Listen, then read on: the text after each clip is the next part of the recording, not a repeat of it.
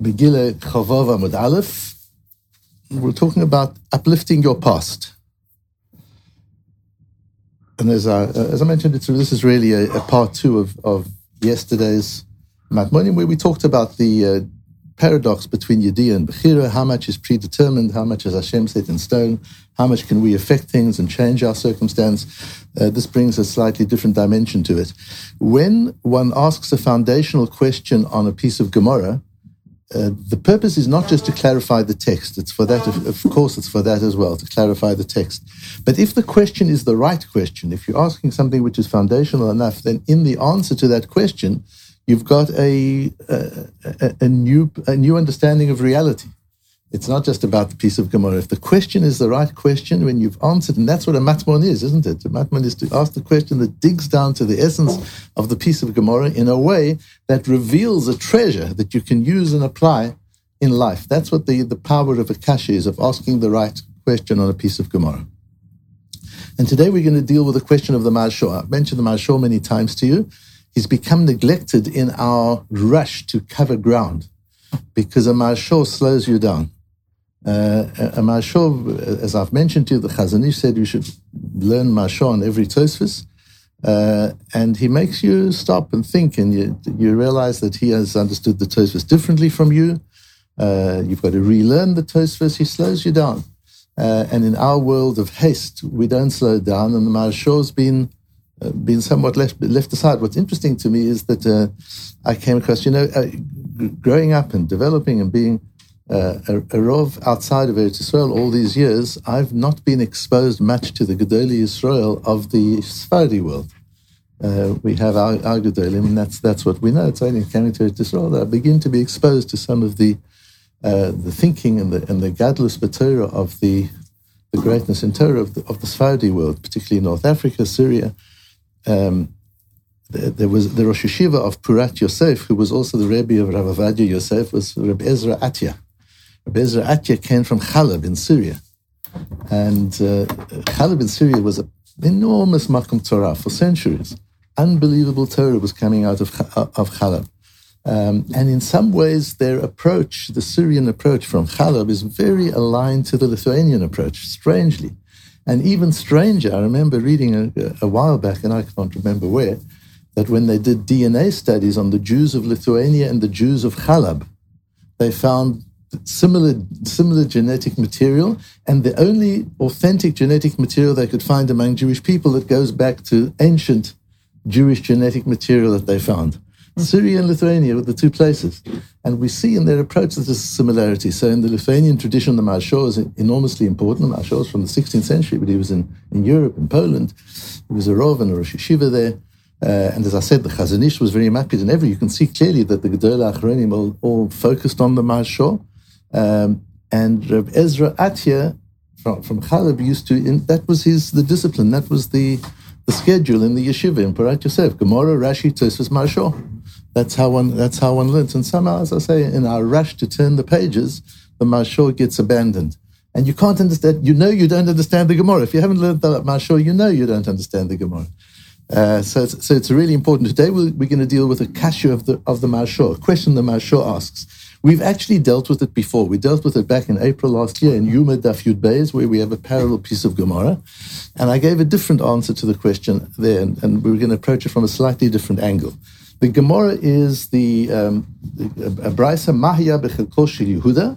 What was in Yehuda's Chelek in Yerushalayim? According to one Mandomer, according to one of the Tanoim, Yerushalayim was half Yehuda and half Binyamin. According to other Mandomer, it didn't belong to any Shvatim. Harabayit, Halishkot, v'Hazarot. Yehuda had Harabayit, the outside area of the Harabayit, before you get to the walls of the Beis Hamikdash. The Azarot, which is the Ezras Noshim, which is the big area in front, and then the Ezras Yisrael, which is 11 Amot past the Shar Niknur as you get into the inner part of the Beis Hamikdash, and the Shar and the Ezras Kohanim. All of that, right up to the Mizbeach, just about an amma away from the Mizbeach, up to there was Yehuda. Maya bechelko shel Binyamin. What did Binyamin have? The Ulam, the Heichal, Ves Kodesh HaKadoshim. He had the Kodesh Kadoshim. He had the Heichal where the Shulchan Menorah and the Mizbeach HaKtoret was. And he had the Ulam, the lobby in front of that. Urutsu'ah hayta yotzat michelko shel Yehuda v'nichneset lechelko shel Binyamin. And a little strip protruded from Yehuda's area and penetrated into Binyamin's area. Uva mizbeach banui, and on that the mizbeach was built. And that part of the mizbeach, which is, according to most, the eastern wall of the mizbeach and the southeast and the southern wall of the mizbeach, did not have a yesod, except for a little, very, very small piece. The mizbeach didn't have a ledge around it in that part of it, because the yesod was there for the spilling of the blood, and that was only done in other parts of the mizbeach, not in the part of the mizbeach that belonged to Yehuda. V'haya Binyamin HaTzadik mitzta, and just on that, we discussed last time, I explained to you the beautiful Maharal in Zvachim Daf Nun Gimel, because we have the same sugya not only in Yuma but also in Zvachim, and the Maharal there talks about how there was a band around the circumference of the world, from the Mizbeach all the way around and back to the Mizbeach, and on this band were all the Shvatim. And the first on the band was Yehuda, and the last on the band was Binyamin. So they meet back again at the Mizbeach, and it had a tongue and a groove kind of joint, so that they really joined well together. That was the penetration of Yehuda into Binyamin. If you remember, that's how I explained it in Yuma. V'haya Binyamin HaTzadik mitzta'er alea b'chol yom levola. And Binyamin HaTzadik, Binyamin, not the Shevet Binyamin, the man Binyamin, worried all his life about the fact that there's this little piece of Yehuda penetrating into his territory. Shene'amar chofef alav kol hayom. It says in the pasuk of chofef alav kol hayom in Dvorim that he was like rubbing his clothes, rubbing his hands, or scratching his hair, however you'd want to learn chofef, but he was worried all day. Lefichach, therefore, because he was so worried, Zacha Binyamin v'naseu shpischen l'shchina. Binyamin had the schus that the Aron was in his area, that the Shechina was in the Aron's in Binyamin's area, and we all face Binyamin. So we stand on the east side, wherever we are on the Beis Hamikdash on the Har HaBayis, we're facing Binyamin, we're facing the west. And as I mentioned then, unlike all the places of worship at that time, it's still today when they dig up archaeological places of worship, all religions face the east where the sun rises. We face the Shechina, which happens to be in the west if you're on that side of Yerushalayim. Anyway, we see that Binyamin was worried all day about this, and because of his worry, he had the schus of the Oren being in his area. Asks the Marshor, so the Marshor gives, just a touch also, I mentioned it back in Yuma, but it's so important, that the reason that Yehuda and Binyamin were separated this way is that in Binyamin's section was the Kapora. The Mizbeach is for the Kapara of Bnei Yisrael, the atonement of the Jewish people. In Yehuda's section was the Lishkat HaGazit, where the Sanhedrin sat. And we spoke about the difference of the role of the Melech, which is outward, and judging, and politics, and community, and Kahuna, who work on the Mizbeach, which is inward. And the spilling the blood is the inner part, represents the most inner part of the human being. And when we spill the blood on the Mizbeach, that's taking the inner feelings and thoughts and emotions of the human being and bringing them to the Mizbeach. That's very inner work. That's not for Yehuda. And so Yehuda goes up to the Mizbeach, but no further. When it comes to judging the nation, the Lishkat HaGazit, that's Yehuda's role. And there's a separation, says the Marshor in Zvachim, V'kivan sha'mizbeach shu ketzer kahuna einu ra'ui liyot b'makom malchut. It's not right for the kahuna to be in the place of malchut. Al ken otah amah shelo haya b'chelko shel torah or b'chelko shel dores. That Amma, which was in the area of Yehuda, not Binyamin, lo haya la yesod. That's why there was no yesod to the Mizbeach, because the blood wouldn't be brought there, because that's not where Kapora doesn't take place where politics is. And he was worried about that all the time. What was he worried about? Says the Marshor, v'yeh gam lo to Amma yesod kisharam kol ha-Mizbeach. He was worried that because of this strange arrangement, there wasn't a yesod around the whole Mizbeach. The Mizbeach looks imperfect. It looks unfinished. And that bothered Binyamin all the time. I'm responsible for the Mizbeach. It's in my area. And it's unfinished because Yehuda's there. Let's just push Yehuda back a little bit and we can build a yesod and the Mizbeach will be good. And aesthetically, it bothered Yehuda, bothered Binyamin all this time. Tosfos says a little differently. He says, Kadeshia kol ha-Mizbeach b'chelko. He wanted to own the kapora process. He wanted the Mizbeach to be in his chelik. He didn't want shutafim in that. He didn't want partners in that, is how Tosfos learns it. The Marshor goes on to say, and here's his question, K'tzat megumgam demima shama v'aya mitzta'er mashma diyada b'nvuah sheyeh kol ha-mikdash b'chelko chutz me'oto ama. It's clear that Yehuda had nevuah. And Yehuda could see the layout of the whole Beis Binyamin, and Binyamin could see the layout of the whole Beis Hamikdash. So he knew where Yehuda comes up to and where the Mizbeach was, and which part was his. And he could see that the Ulam and the Heichal and the Kodesh Kadoshim, where the Oren is and where the Shechinah is, he could see that that's in his area. Then the Gemara goes on to say, Lefichach, because he was so upset about the Mizbeach, Zacha Binyamin v'naseh u'shpiskin l'Shechinah. He got the merit of the Oren being in his area, says the Maharsha, but he knew already it was in his area. It had been predetermined. So what is the Lefichach Zacha? How did he Lefichach Zacha? That's the Maharsha's kasha, which he doesn't answer. How do you really understand that?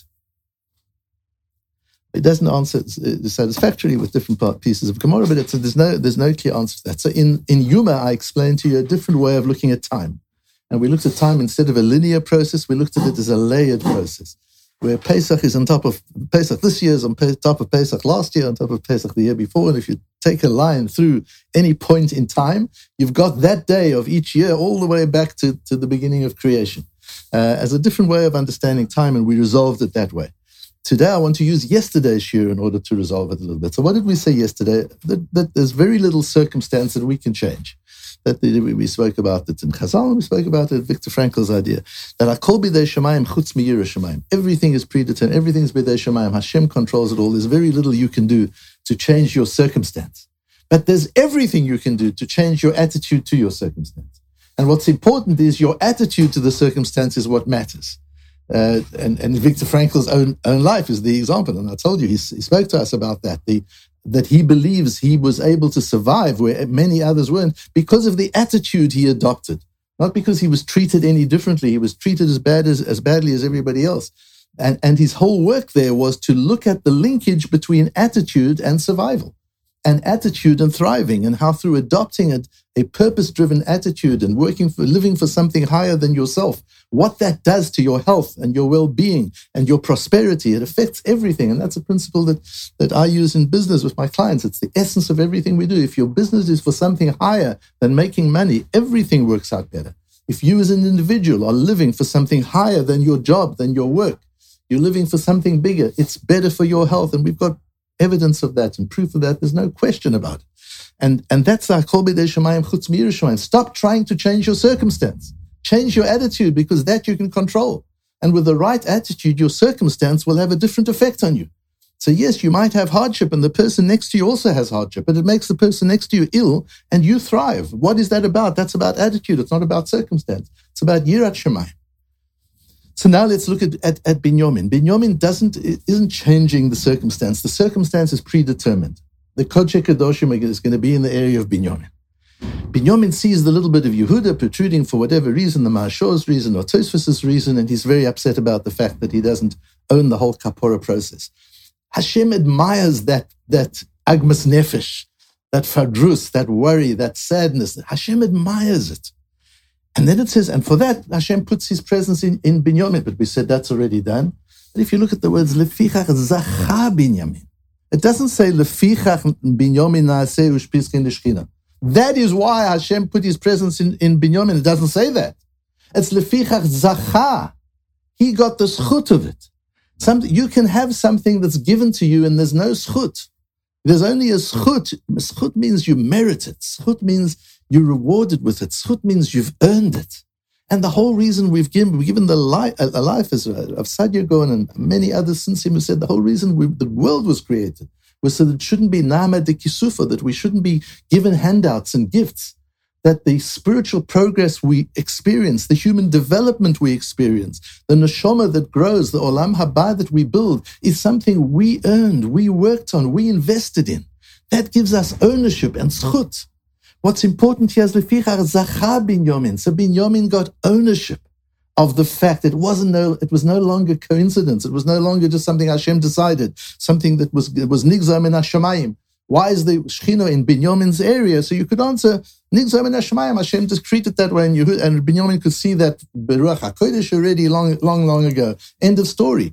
Yes, it's true that Hashem did that. But don't underestimate Binyamin's ownership of that. Which means that even in the past, you can take ownership of something that happened to you, or you can feel like a victim. We're talking about the past. And that will change the effect of the past on you in the present and in the future. So Viktor Frankl comes out of the terrible life of the Holocaust and doesn't live as a victim. He lives as a hero, as a master. What have I learned from this? My wife has an interesting saying. She says, everything in life, particularly in the past, is either a lesson or a gift. You can look at everything. It's either an opportunity to learn and grow, or it's a gift. And I think we can add a third one, or it's a reward for an investment. Either it's given to you, or you've earned it and it's yours, or it's a lesson that you've got, and which is also something that you've earned and that you've got to get from. So Binyamin changes his attitude and he says, I'm sorry, I wish I had the whole area of the Mizbeach. Not that I'm trying to change reality. I know that's how it's going to be. But it upsets me that I don't have the whole one. That sadness is an investment in that past, which means that past, the fact that the Yehuda has a piece of Binyamin's territory, in fact, enriches Binyamin. It uplifts Binyamin. It makes him suitable to have the Shekhinah in his presence, not just because Hashem decreed it that way, but because he deserves it, because he's earned it. You can look back at your past and own it and deserve it and draw from it. And you can look back at your past and you can say, oh, look what's happened to me. And that's what's going to affect you. What's going to affect you is not the past. What's going to affect you is your approach to the past. Rabbi Isai, with this piece of knowledge, with this marshor, the answer to this marshor's kasha, you and your family can save thousands of dollars of therapy. Because how much of therapy is about, oh, you've had this difficult childhood, you had your difficult this, and how it's impacted you and how it's affected you? Nonsense. What's affecting you is your attitude to it. You can't change that. But you are complete master of your attitude to it. Just as Binyamin was able to become owner of something that was predetermined, and although it caused him sadness, he could turn that sadness into positive energy and positive force, so much so that with that he earned the right to have the Shekhinah in his presence. If Binyamin can do that, that's a property that all of the Jewish people have. We have the capability of looking back into the past, taking ownership of it instead of feeling a victim of it, changing our attitude to the past, and through that owning the past, deserving the past, and being able to extract the richness of the past to make our current circumstance better and more impactful in our lives.